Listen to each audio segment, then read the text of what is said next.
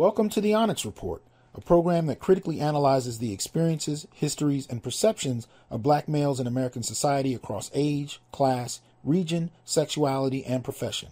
I'm your host, Dr. T. Hassan Johnson, Associate Professor of Africana Studies at Fresno State, Black Male Studies Scholar, and Black Male Advocate. In the program, we examine current events and major issues using an empirically driven black masculinist theoretical lens, thus including such concepts as the black male dual economy, anti-black misandry, phallicism, the subordinate male target hypothesis, and the black dynarchy. Our goal is to remind people, including black men themselves, of black men's humanity. Join us every Wednesday at 5 p.m. Pacific, either on YouTube or innerlightradio.com. All right. Welcome back to the Onyx Report. Hope everybody is as well as possible on this 1st of July. As the virus apparently has kicked back into effect, states are beginning to roll back, including California, and I hope that you all are as safe and as healthy as possible. I want to first shout out my boy Sarah, whose shows are on Tuesday nights. He was on last night. Wanted to extend him, a blessed solar return today. So I wish him well, and I hope he is indeed at the beach with his feet kicked up or meditating, one of the two at the moment, But, as we do at the Onyx Report, we deal with black men and news that is pertinent to them. And today I have a guest whose research and work definitely speak directly to that, but most particularly in regard to black male athletes. So we'll be getting to that in a moment. And where I like to start is, to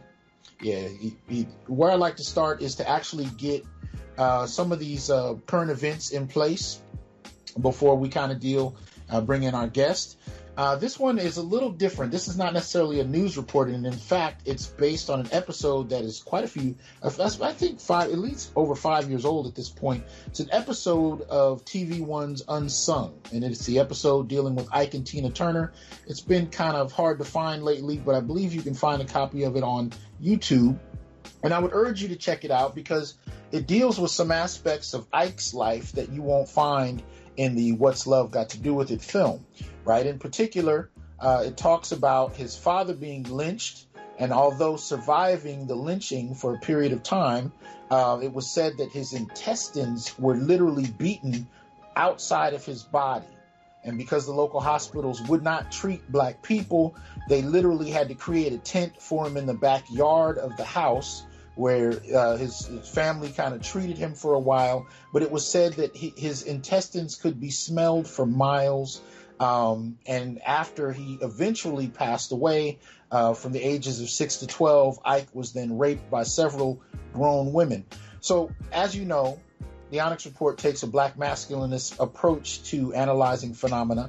And when we look at the lives of Ike and Tina Turner, what we see, as is the case with many black men, we're dehumanized, we're made into these walking monsters, and we're not really often given context. And I don't mean that to excuse any black man's behavior, but I find when it comes to other groups, we can humanize them and understand why they've done different things. But when it comes to black men, we seem to be quite comfortable with leaving them at the status of boogeymen.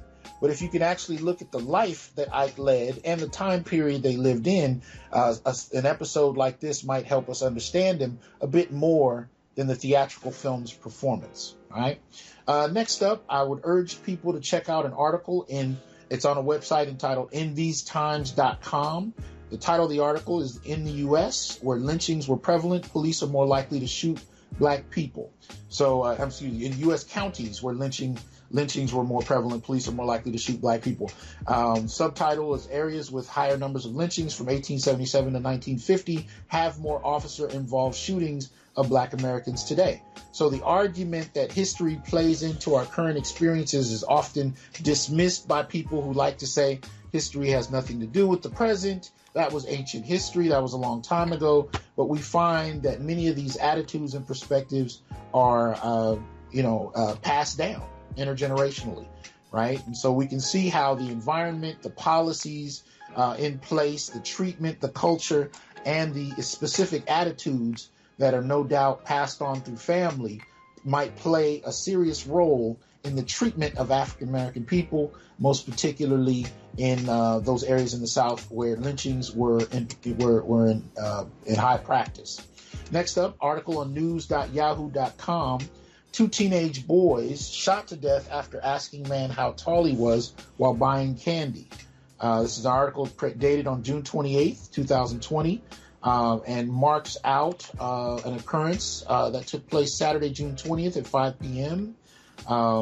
After 3 teenage boys went to a store in South Chicago to buy candy and ended up having a brief encounter with a 19-year-old Leroy Battle inside the establishment. And from there, the victims were walking in the store. They saw Battle standing in line while at the store, and the victims commented that he was tall. They asked him how tall he was and hoped that they'd be tall someday. And Deputy Chief and Detectives Brendan Dennehy unfortunately said, unfortunately, we will never even see the full growth of these poor children. 3 boys then left the store, proceeded to walk home together when police say Battle approached them and began shooting. So unclear as to what's entirely happened here, but definitely go check the article. And I haven't checked for updates, so you can see if there's been any developments since then as far as clarification is concerned. Next up, check an article on NewYorkTimes.com. This article is dated June 25th, 2020, written by David Leonhardt, and the title is "The Black-White Wage Gap is as Big as It Was in 1950." Now, this is particularly interesting because, as we found out very recently, 1 out of 2 black people have lost their employment since February, and we know that when it came to black men in over 30 major cities, black men's unemployment rate was already between 40 and 50%. So when you factor in the historical narrative, what we're finding is that black men are still, black men in particular are still there in regard to where we were in the 1950s in relation to white men. So in terms of the chart on black male earnings, for every dollar earned by white men, black men find themselves between 57 and 67 cents, depending on the time period, and that seems to be the latest part of the chart. But you can go more in depth into it in case you're curious, so we can have a better understanding of where black men find themselves. And I believe that the chart leaves us at 51 cents on the dollar. But again, many of these studies don't incorporate incarceration. This may be one that does. So take a look at it when you get a chance. I'm not going to spend a great deal of time on it, but I might do a show on it in the near future just to get more depth to it. But I wanted to just alert you to it, give you a chance to check it out. Next up is an article on CBSNews.com entitled 3 Charged in Death of a Black Teen Who Died After Being Restrained at a Youth Facility. This article is written June 27, 2020, and basically frames a young African-American male, 16-year-old Cornelius Frederick, who was killed by what they call restraint asphyxia.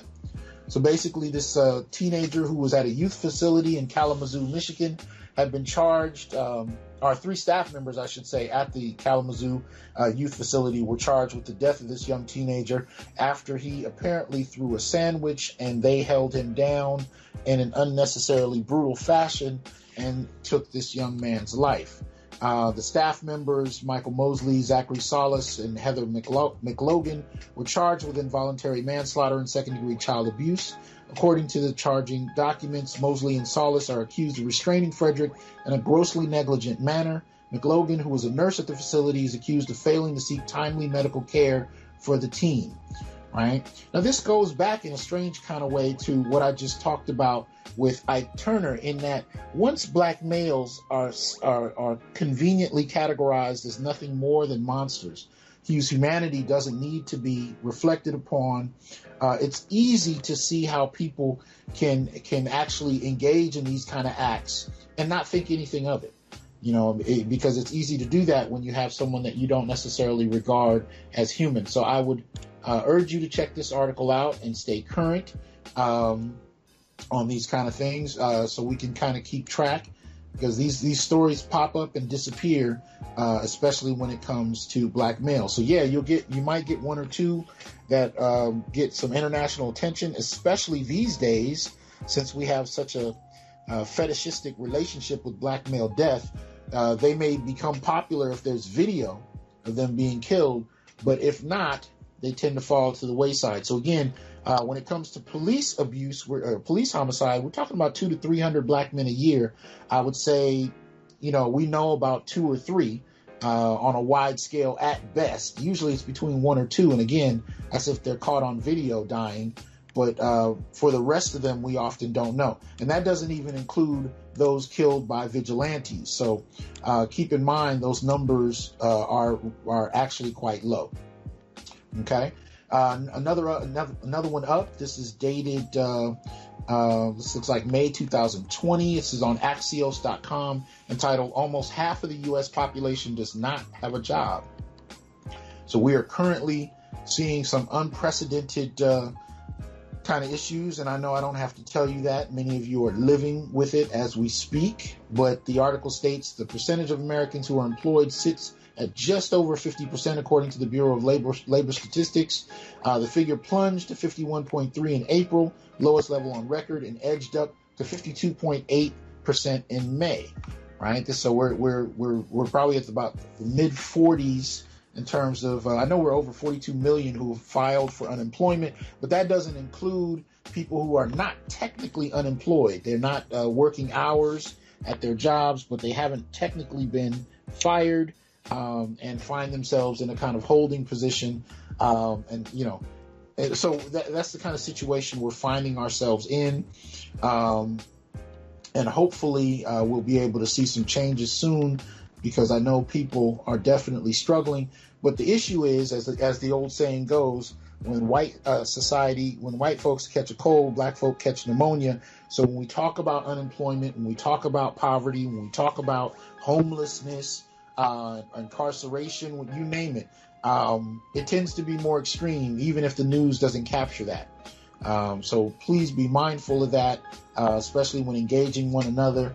Let's try and be as supportive as possible, because so many of us are going through so many different things that it's quite ridiculous at this point. Last one up, article on Forbes.com, and this one is dated, I hate when they don't put the immediate dates in here. Here we go, June 23rd, 2020. This is entitled "Doctors Issuing Unlawful Do Not Resuscitate Orders for Disabled COVID Patients." Look at that one on Forbes.com, and it's showing you how disabled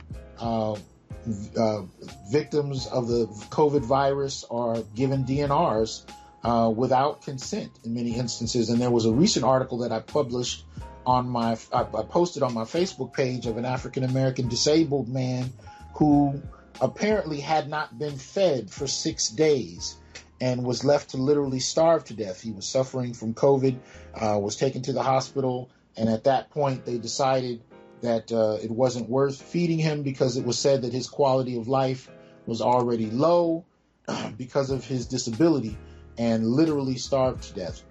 So these are the kinds of conditions that black men in particular are finding themselves in amidst this pandemic.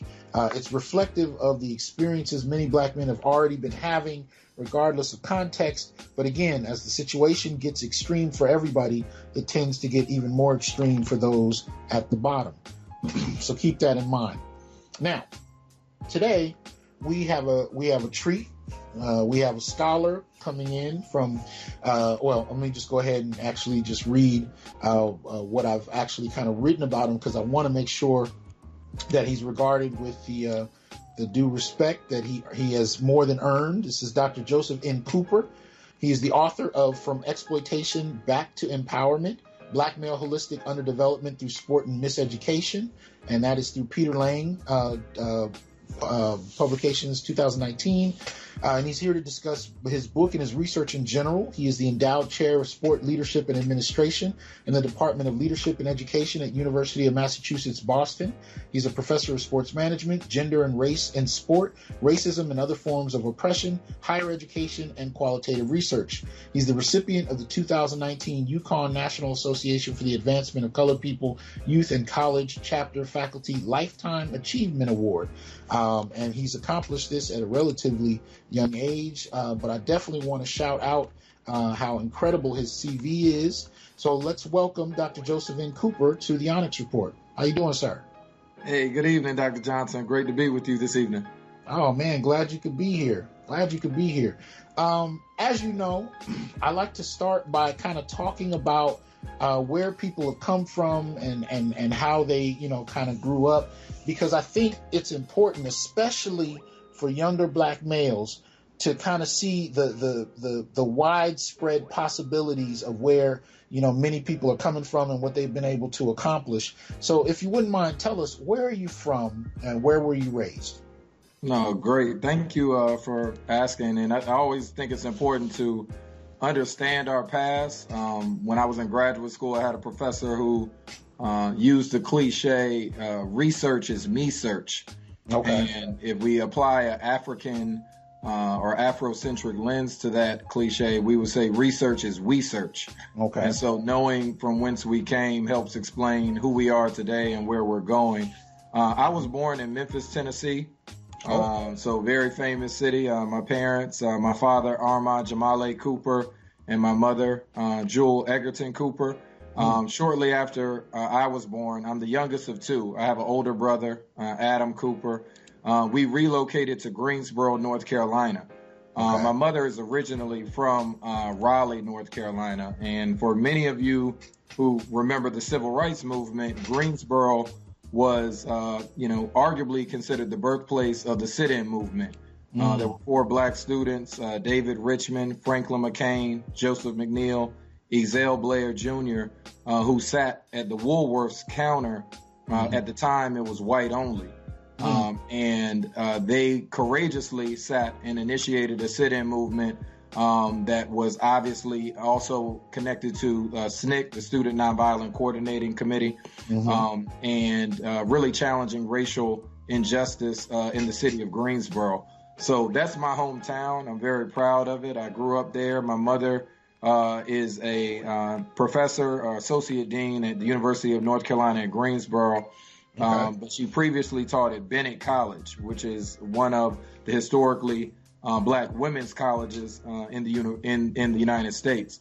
So my early socialization, not only from a academic educational standpoint, but from a sociocultural standpoint, was at Bennett College and at North Carolina Agricultural and Technical State University, which as of today, it's the largest HBCU in terms of student enrollment in the United States. My father was a psychiatrist, had a medical background, and in North Carolina, sports are very, very popular. I always tell people, particularly the sport of basketball, is akin to a religion in North Carolina. So when you talk about how the socialization impacts young black males growing up in that context, it's extremely powerful. I mean, I was watching, they were covering Vince Carter the other day, and I was thinking, even though he's from Florida originally, he played basketball at North Carolina. And I was thinking to myself, man, the greatest dunker in NBA history played basketball at North Carolina, and the greatest basketball player, arguably the greatest basketball player, Michael Jordan, grew up in North Carolina and played there. So, and even today, if you look at the NBA, 3 of the top 10 point guards are all from North Carolina: Steph Curry, Chris Paul, and John Wall. And so when you talk about how sports were integrated into my childhood, although I grew up being exposed to black professionals in a range of areas, sport was definitely a big part of my identity development. And as we'll get into talking to when I talk a little bit later in the interview about the research, ultimately, I had to identify my holistic self beyond sport once my athletic career concluded. But that's just a little bit about my background. Well, no, actually, that's where I was going to go next. I was going to ask if you played, because, I mean, clearly, you know, in your family, education is huge. You know, the focus on, a professional standing in both the university, but in terms of, in larger society. It sounds like your father, did he practice? I mean, did he have a practice, or was he teaching psychology? No, he had his own practice. He was a psychiatrist. And in both my father and my mother's family, education was heavily emphasized. My father grew up even though he was born in Nashville, Tennessee, he grew up in Monrovia, Liberia. So there's obviously quite a bit of African American historical context in the country of Liberia and the history of Liberia and the dynamics there. So that was a part of his lived experience in Liberia as well as across the continent of Africa. Soccer is the most popular sport, football, which is what is known globally. Right. So he was much more familiar with that sport, which I played from my youth days all the way up till freshman year in high school. I played soccer. Okay. But my mother, she was not an athlete, but what she always taught me was that sport was a vehicle to help develop myself beyond just wins and losses.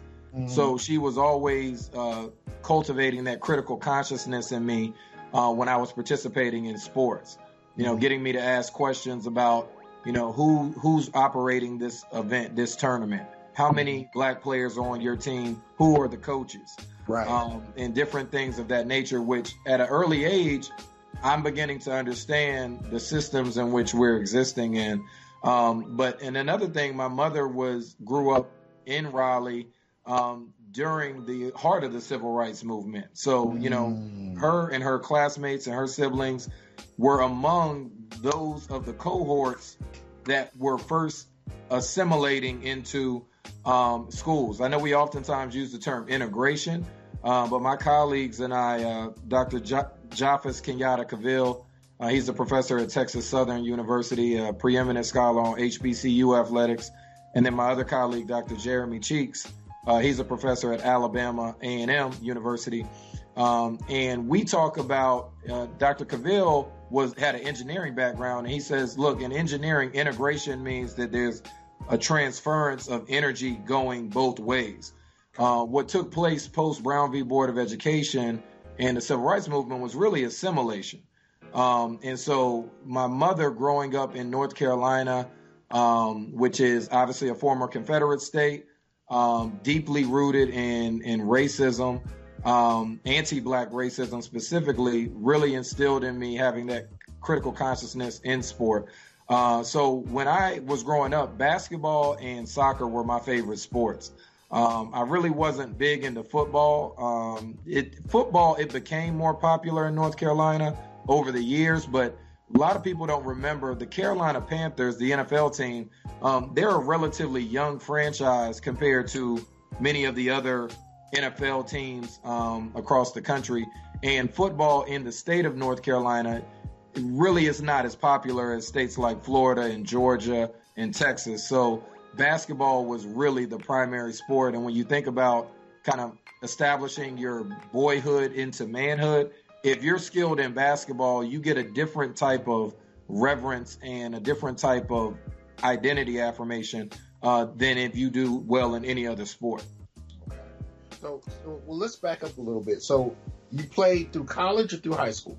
I played all the way through high school. My freshman year, I attended, similar to a lot of young black males growing up in North Carolina, I wanted to be like Michael Jordan. So I attended North Carolina at Chapel Hill. I wasn't recruited to play basketball there. When I was in high school, I had recruiting attention, no full scholarship offers from schools like University of Nebraska, East Carolina University, Furman University. So a lot of mid-major Division I schools, but I didn't get any full scholarship offers, even though, I was pretty accomplished in our area in North Carolina and in the region.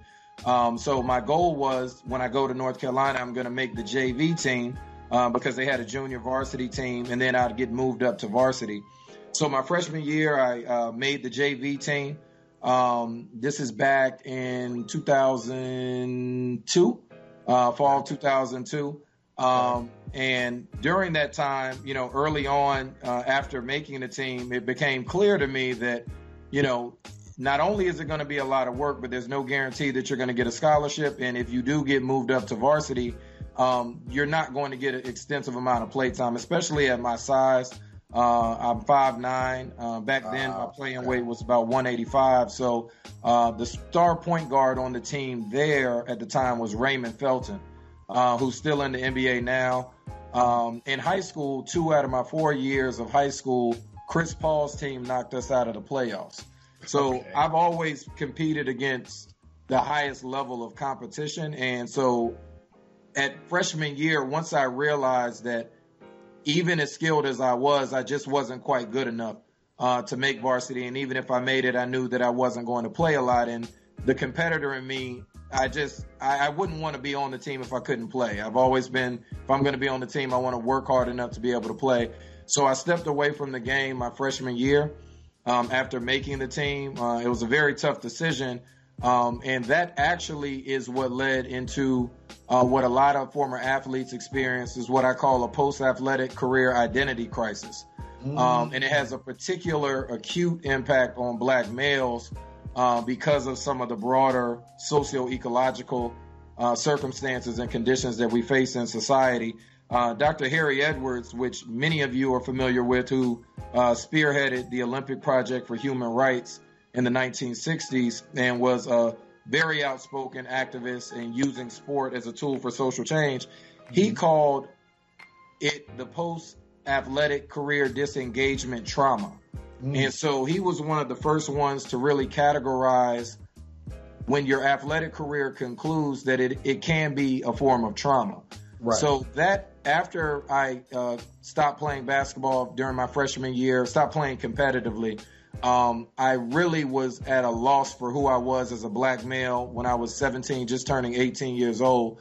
And, that led me down a journey to really refine myself. And that's a part of why the book is titled From Exploitation Back to Empowerment, because I feel like for us as African people and as Black people, we were created from greatness and we come from greatness. But oftentimes, depending on where we grow up, where we're born, we are exposed to circumstances that are unfavorable to cultivating our greatness. So in the context of sport, many of us experience various forms of exploitation, commodification, dehumanization, and what is popular in the literature called athletic identity foreclosure.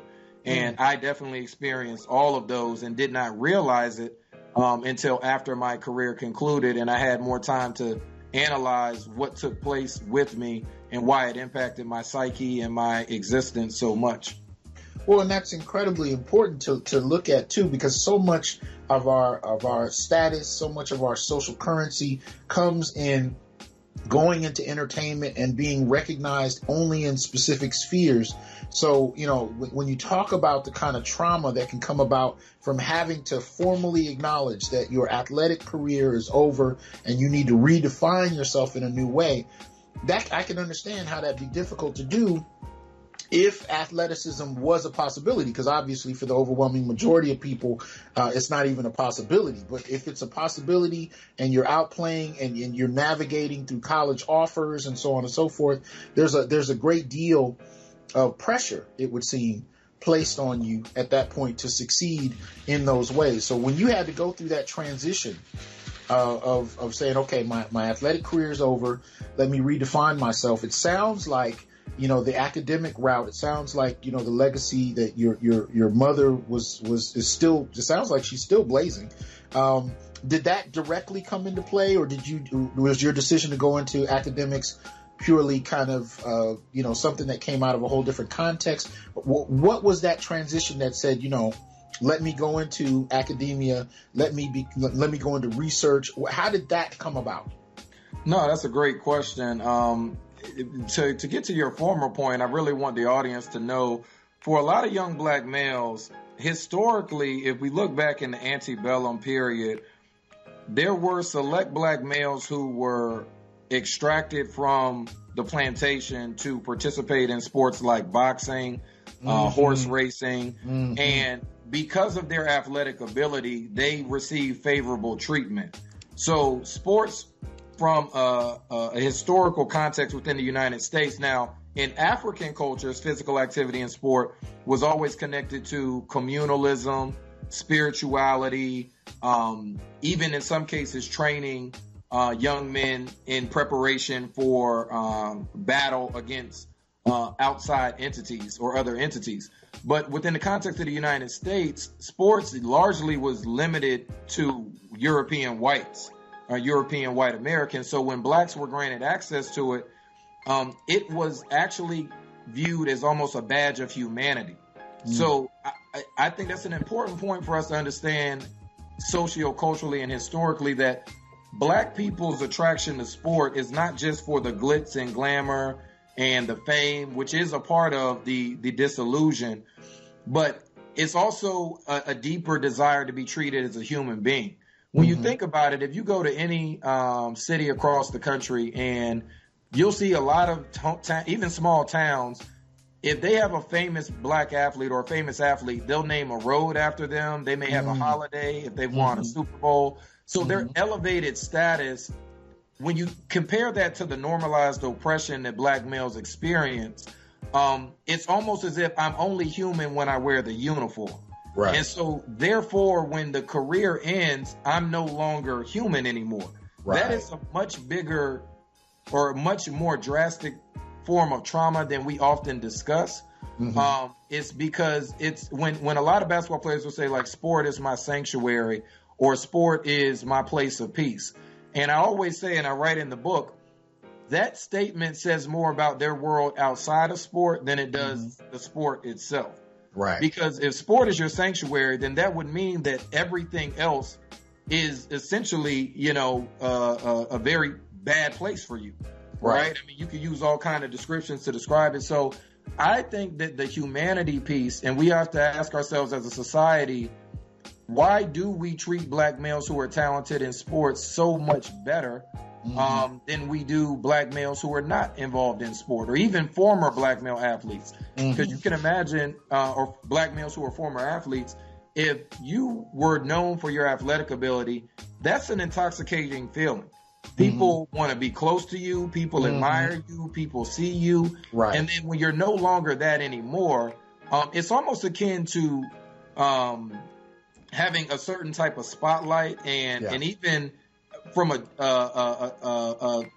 you feel like you're affirmed in a way that you can't get that from any other type of behavior.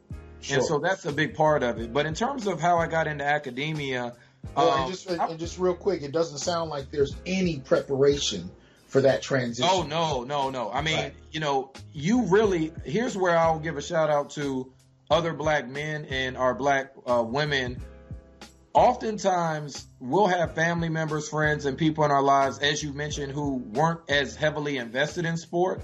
And this is where that support system comes in so much, because for a lot of black males, either it be through their intimate relationships or through social circles, if they join other organizations, they really begin to rediscover who they really are and who their interests are besides sport. Because if you're really competitive in sport, it's going to take up a large amount of your time.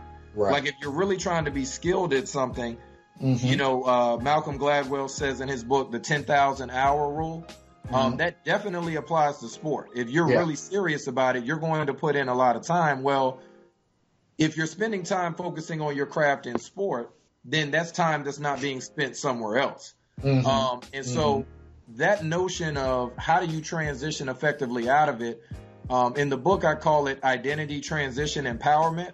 And so how do we acknowledge the significant investment psychologically, physically, spiritually, emotionally that young people have towards the sport, but also help them effectively transition out of being an athlete? Right. Because it's this idea that you were always a holistic person.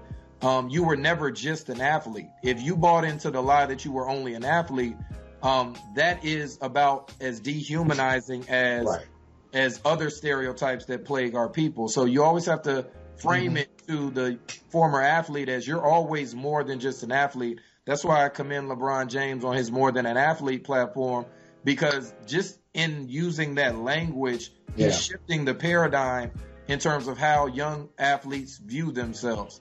And it's absolutely necessary, because in the last 20 years, so many of my students have been athletes, and I've watched a startling number of them go from being a college athlete to going right back home where they came from. And it could have been something as simple as tripping down the stairs and injuring themselves, but their entire athletic career is over. All the hopes that they had from the people that raised them, supported them, so on and so forth, the neighborhood, all of that is gone. And they're starting from scratch, and in some instances, sleeping on the couch at their mother's house. So that transition of going from I'm going to be a pro and support my family and have all of these accolades to people barely know your name, and how am I gonna go in from here? But I want you to tell us how you transitioned into academia. But if you could, I'd also like for you to tell us a little bit about what you've noticed in your research as far as the academic preparation of athletes from K through 12 to college. So if you could kind of give us both, and I know we're jumping around here, but I want to get both perspectives from you while I have you. No worries. Yeah, they're both very relevant and very interconnected. In terms of how I got into what I do now, as I mentioned, after freshman year, I had an identity crisis. I was a business major my freshman year at Carolina, and in my mind, I wanted to be an entrepreneur. I associated entrepreneurship with manhood, right? This idea that you own your own business, you don't have to work for the quote unquote the man. Right. So that was an aspiration of mine. And growing up, I was enamored with barbershops. Everything from getting a fresh fade, a shape up, and just the communalism among black men in the barbershop was a very powerful and endearing space to me. And I've always wanted to own a barbershop. Not necessarily did I want to be a barber, but I wanted to own a facility that cultivated that type of experience for young black men and young black boys. So I was a business major at Carolina, but I took business calculus and macro and microeconomics. And back then, the classes the economics classes is like 300 people in a class. You have 3 exams that are like 70% of the grade. Even though I went to a high school that academically prepared me for Carolina, some of those courses were extremely challenging. The business calculus course was extremely challenging. So I did not do well in those courses. And so the option at that point is either you can retake them to improve your grade because at Carolina at the time, you couldn't get into the business school unless you had a minimum of a 3.0 GPA. And actually, they placed a premium on those who had a 3.5 or higher. So once you didn't do well in those gateway courses, which happens to a lot of black students, whether it be at historically white institutions or HBCUs, more often at historically white institutions, you're kind of in a place of, my whole life I wanted to be a doctor, I wanted to be an engineer, I wanted to do this, but I didn't do well in these gateway courses. What do I do now? So I ended up switching my major 5 times. I ended up double majoring in sociology and recreation administration. They didn't have a sport major in undergrad at the time. They had an exercise science major, but that was more around being an athletic trainer, an exercise physiologist, which I wasn't interested in. I was more interested into being an administrator. So at that time, when I graduated, my goals were either to be an athletic director at a high school or at a college, because I said, hey, now that I'm no longer an athlete, I want to be involved in making sure what happened to me doesn't happen to other young black athletes to where they feel lost after their career ends. Right. And I started working at a YMCA after I graduated. And I had not only my mother and my father, mainly my mother and other mentors in my life who were saying, hey, have you thought about graduate school? And at the time I didn't, because I bought into the whole notion that, once you graduate college, you got a bachelor's, life is supposed to be great after that. Just magically, everything's supposed to be taken care of. And I just didn't know what I wanted to do. I had friends who wanted to law school. I didn't want to do that. I had friends who got involved in politics and education. And I was like, that's not quite me. So I ended up applying to graduate school to a sport administration master's program. And this is where it really connects to why I got into the academic route. That graduate program required us to do a master's thesis. Most sport-based master's programs train you to be a practitioner in the sport industry. So whether you want to be a sport agent, athletic director, general manager, those are what most sport master's programs do. But this program had a research focus, and that was at North Carolina as well. And I did my master's thesis on critical success factors for black male football student athletes at a predominantly white institution. Okay. And doing that research, I began to identify some themes that mapped on to what I experienced. You know, this idea of social isolation, aside from athletics, academic neglect, in terms of the same attention that's applied to young black boys in sports is not always applied for academics. And that ties into your second question. And when we look at what are the environment, the contextual factors that would explain black male engagement and success in sports compared to other educational spaces like the classroom, because I do consider sports an educational space. Okay. I think there's a myth that athletics and academics are totally separate. I think there's such a thing called kinesthetic intelligence. If you ask any young black boy who plays football to describe the routes that they have to run and the different defensive schemes, I would argue that's as sophisticated as any calculus formula, as any chemistry, physics formula. Like, it's very complex concepts that young men and women are able to break down and identify, not only from a cognitive standpoint, but then physically they actually perform the action. So, but you know what's interesting about that is you don't appreciate it in many instances until you actually try it. Absolutely. You know, as long as you're sitting there watching it on TV, you can get used to that. We become desensitized to it, especially if you're used to just watching high level, you know, professional athletes performing at the top level. You really just take it for granted. But let somebody get you out there and you have to try to run a pattern. Absolutely. And then you start to appreciate that kinesthetic intelligence. Absolutely. But go ahead. Yeah, and I mean, it's a form of brilliance that we don't talk about often enough. It's similar to music and art. When you see artists performing their craft at a high level, it's something that's beautiful to watch. And we oftentimes, because we have that mind-body duality mindset, which didn't come from African people, then we begin to look at the body as an object that is separate from the mind. And it actually, for the body to function, it requires the mind to be operating at a high frequency and a high level. But after doing my master's thesis, I was able to meet some other black faculty members. Dr. Deborah Stroman, who's still at the University of North Carolina, introduced me to some other black faculty members who were in doing research in sports. Some of them were in African American studies or Africana studies or sociology. Some of them were in more sports specific disciplines. But when I met those individuals, they really challenged me.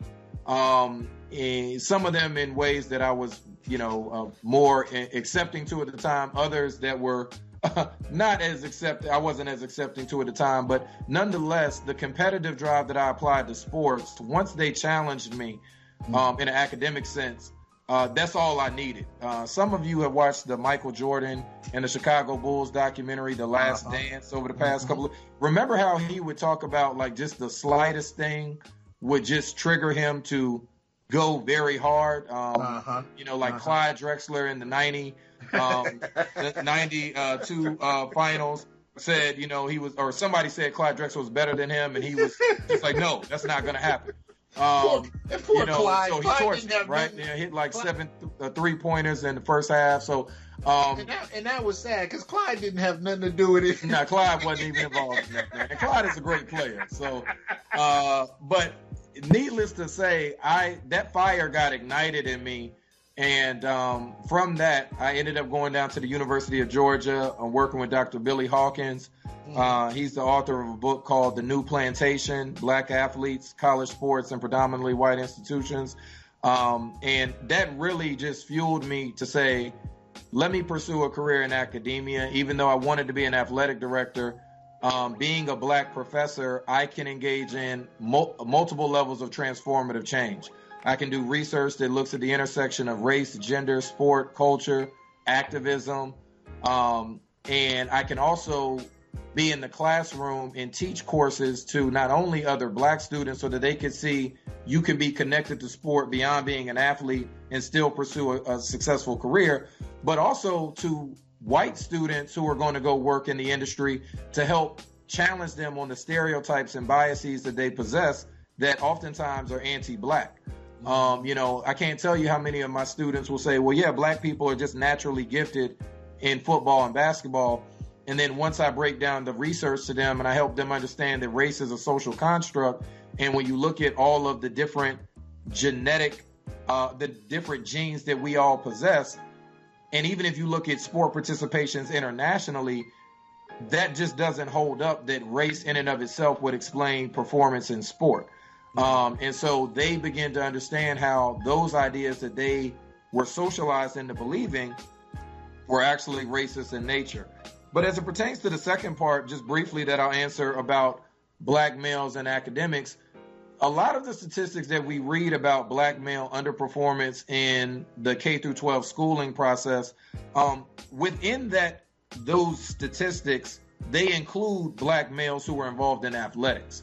So if you look at percentages to say, one of the Shots Foundation reports said that the graduation rate for black males was 59%. That was just one that they did. And I believe that was back in 2015 that they published that one. Well, it's not only about graduating high school that can be a challenge, but it's about having academic readiness for college. And the institution in which you go to makes a major difference. There's some institutions that are more supportive in helping students with academic needs. And then there are other institutions, like many of the high-profile sport institutions, that totally neglect black male academic needs, right? Because the idea is that you got here because of your body and your sport. We're going to keep you eligible. We're not going to really educate you, because education would involve a level of critical consciousness about the system in which they're operating. And these institutions, which are an extension of our neoliberal, capitalist, white society, would say we actually have a better way of utilizing these bodies when they're not properly educated, right? So it goes back to Carter G. Woodson's The Miseducation of the Negro, is that the system isn't broken, it's working exactly the way that it's designed. So if we could have, I remember when I was at UConn, the year they won the national championship, which was my first year there as an assistant professor, I think on the team it was close to 90% black.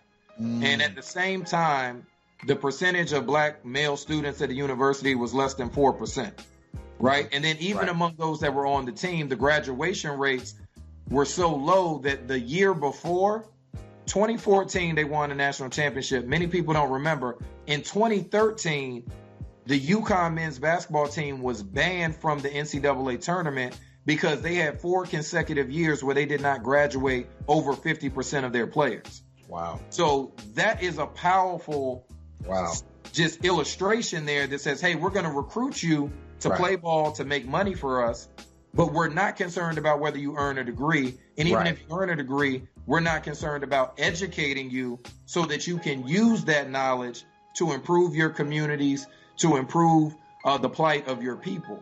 So when you ask the question about academic readiness for black male athletes, it's the same question that is asked for black males overall.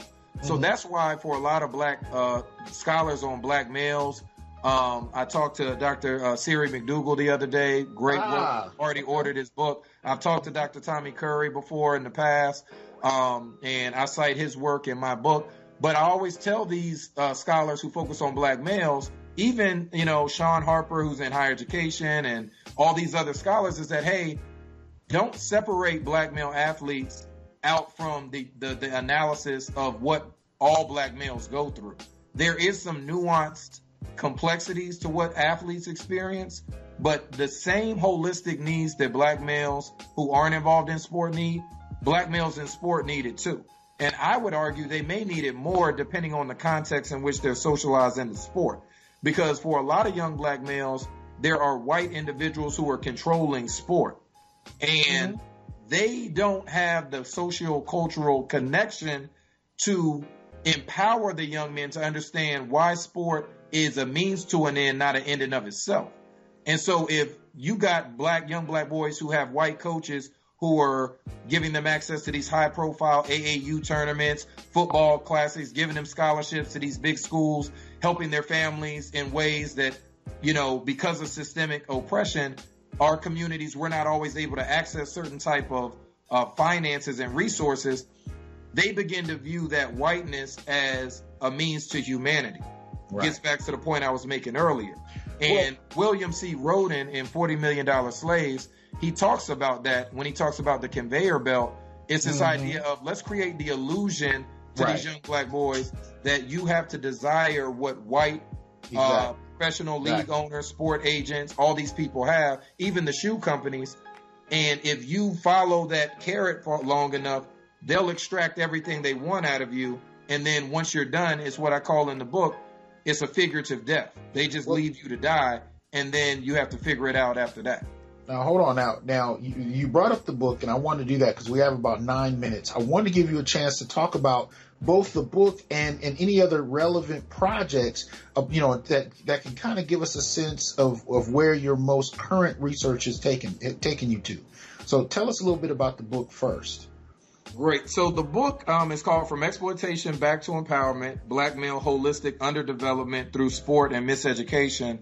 And the words under and miss are put in parentheses because the main crux of the book is that as I was reading literature on black males who were involved in sport, they would always use a deficit-based theory or lens and, situate black males as innately intellectually inferior or innately athletically superior. And I knew through my lived experiences and my friends and family members that it was more complex than we just played sport and we didn't focus on anything else.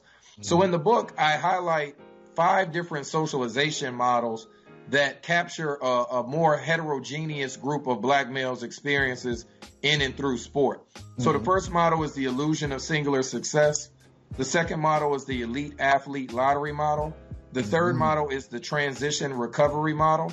The fourth model is purposeful participation for expansive personal growth model. And then the last one is the holistic empowerment model. And just to say it concisely, since we don't have time to go in depth into all of the models, basically I say when black males are miseducated, they are more likely to be exploited through schooling systems and through sport. But when they're properly educated, whether it be at the end of their careers or afterwards, which is what the transition recovery model talks about, or earlier in their lives, which is what the purposeful participation model talks about, is that not all black males experience identity foreclosure. A lot of black males like Myron Rolle, like Kylan Moore, these individuals understood the value of academics and education from an early age because of their family, and it was instilled in them. And they always used sport as a tool to a greater aim. Both of those young black men that I mentioned, they were Rhodes Scholars, and Myron Rolle is a neurosurgeon now, and Kylan Moore is finishing up his master's, and I believe he's pursuing his PhD. And then the holistic empowerment model ties into my more recent work around black males who are involved in sport who engage in activism. And so I talk about Paul Robeson, I talk about Dr. Harry Edwards, Muhammad Ali, and my forthcoming book is called A Legacy of African American Resistance and Activism Through Sport. Nice. And I go all the way back to the 1600s, all the way up to the 21st century, and analyze how black males who are African Americans, including African American females, have used sport as a space of resistance. Some of them have used sport to engage in activism, but other times they engage in what I call borderline activism, which could be advocacy, pioneering, or just using their agency to disrupt some type of status quo. So that's where my work is now, and I'm really excited about getting the book out. I present a typology of activism, which talks about media activism, legal activism, economic activism, symbolic activism, scholarly activism, grassroots activism, mass mobilization activism. And then I also present a typology of resistance, because I argue that blacks' existence in oppressive societies, our existence is a form of resistance in and of itself, because we're not supposed to exist at all. And if we are, we're supposed to be subservient. So whenever we do things that are non-subservient, that existence challenges the status quo. But I also argue that all of our existence isn't activism per se. So the resistance typology talks about the differences between agency, between pioneering, advocacy, hybrid resistance, activism, social movements, revolutions, and sustained cultural empowerment. Okay. Beautiful. Now, this the next project, the next book is coming out when, would you say? It should be out by the end of the summer. I've submitted the final version to the editors, and I did the revisions that they asked for. So hopefully it'll be out by August, but at the latest it'll be out this fall. And it'll be published through Peter Lang as well. I can make sure to send you that information once it's available. It's the same publisher that Dr. McDougall published his Black Men's Studies book with. So both of us have used Peter Lang for a publication outlet for our work. But yes, I'm very excited about it, and I really hope, and I think it's very timely when we look at a lot of the activism of current professional, college, and interscholastic and youth athletes. It's really important for us to understand the history and how we have always used sport, just like we use other aspects of society, to champion our humanity, to champion for civil rights, and to champion our collective progress. But tell us, and real quick, by the way, you mentioned Dr. McDougall. For those who don't know, I interviewed Dr. McDougall on my YouTube channel, so you can go there and see the interview about his text. But go ahead and tell us, in the last couple minutes we have, what is your perspective on sport activism in the midst of this pandemic? What are your thoughts about where it is and how it's presented? I think we're seeing an awakening of Black holistic athletes. We're at a time right now with the pandemic mapping on to the high profile recordings of the murders of our brothers and sisters. And it is sparked a level of action that it's almost as if you're not going against it, against the racism and against the oppression, your passiveness is a part of the problem as well. And we've always known that that's the case, but up until this point, outside of the 1960s, where you had the civil rights movement, Black Power movement taking place, where you had Kareem Abdul-Jabbar, Muhammad Ali, Bill Russell, Jim Brown, Wilma Rudolph, all of these individuals who were integrally connected to the broader social movement, we're seeing an awakening. LeBron James has been at the forefront, Venus and Serena Williams. It was great to see the NFL players, Michael Thomas, Deshaun Watson, Patrick Mahomes. A lot of college athletes are starting to take a stand and express, going back to the Missouri boycott back in 2015. And even before that, in 2014, you had the Northwestern football players who filed with the National Labor Relations Board so that they could be treated as employees and get workers' compensation and other employee benefits, and also the rights to form as a union so that they could challenge policies and conditions that were unfavorable to them while they were in school. So I think that we're in a pivotal time. I'm excited to see that more Black holistic athletes are using their platforms to champion social justice and racial justice. But only time will tell if this is going to be a permanent shift or if this is just a brief moment. What I will say is this. Similar to sport, I think we ought to look at athletes as well as all of our community members. We all play different positions that lead to a collective goal. Sometimes what I find in our general society is that we're expecting the athletes to be the lead activists. And in a respectful way, many of them may not have the knowledge and the information to be the activists. So you're asking them to do something that they haven't necessarily been training to do. Now, many of them are, but it would almost be the equivalent of asking Odell Beckham Jr. to play quarterback, right? Like, that isn't the position that he's been training to play, right? Like, how about we maximize him as a wide receiver, and that could still be a part of our victory, right? So it's this idea of how do we leverage all of our community members, including holistic athletes, And they can use their platform. For some of them, social media activism may be the biggest thing they do. For others of them, it may be the economic activism. But the idea that we judge them whether they're protesting or not, I think is highly problematic, because I think that they can utilize their resources in a multitude of ways, such as LeBron James building the school in Akron, Ohio. We can talk about the curriculum and all the other things, but the idea that he was intentional about building a school in a community that has experienced systematic economic deprivation, and many of those students are young black males similar to him when he was growing up in Akron, we have to say that that is a positive thing. Now, hold on, Dr. Cooper. I'm sorry. We kind of run out of time, but sorry about that. I wanted to thank you for being on the Onyx Report. And just real briefly, can you tell people where they can find your book? Yes, From Exploitation Back to Empowerment. You can find it on Amazon.com, as well as Peter Lang, publisher, PeterLang. My information is at the University of Massachusetts, Boston, UMass Boston.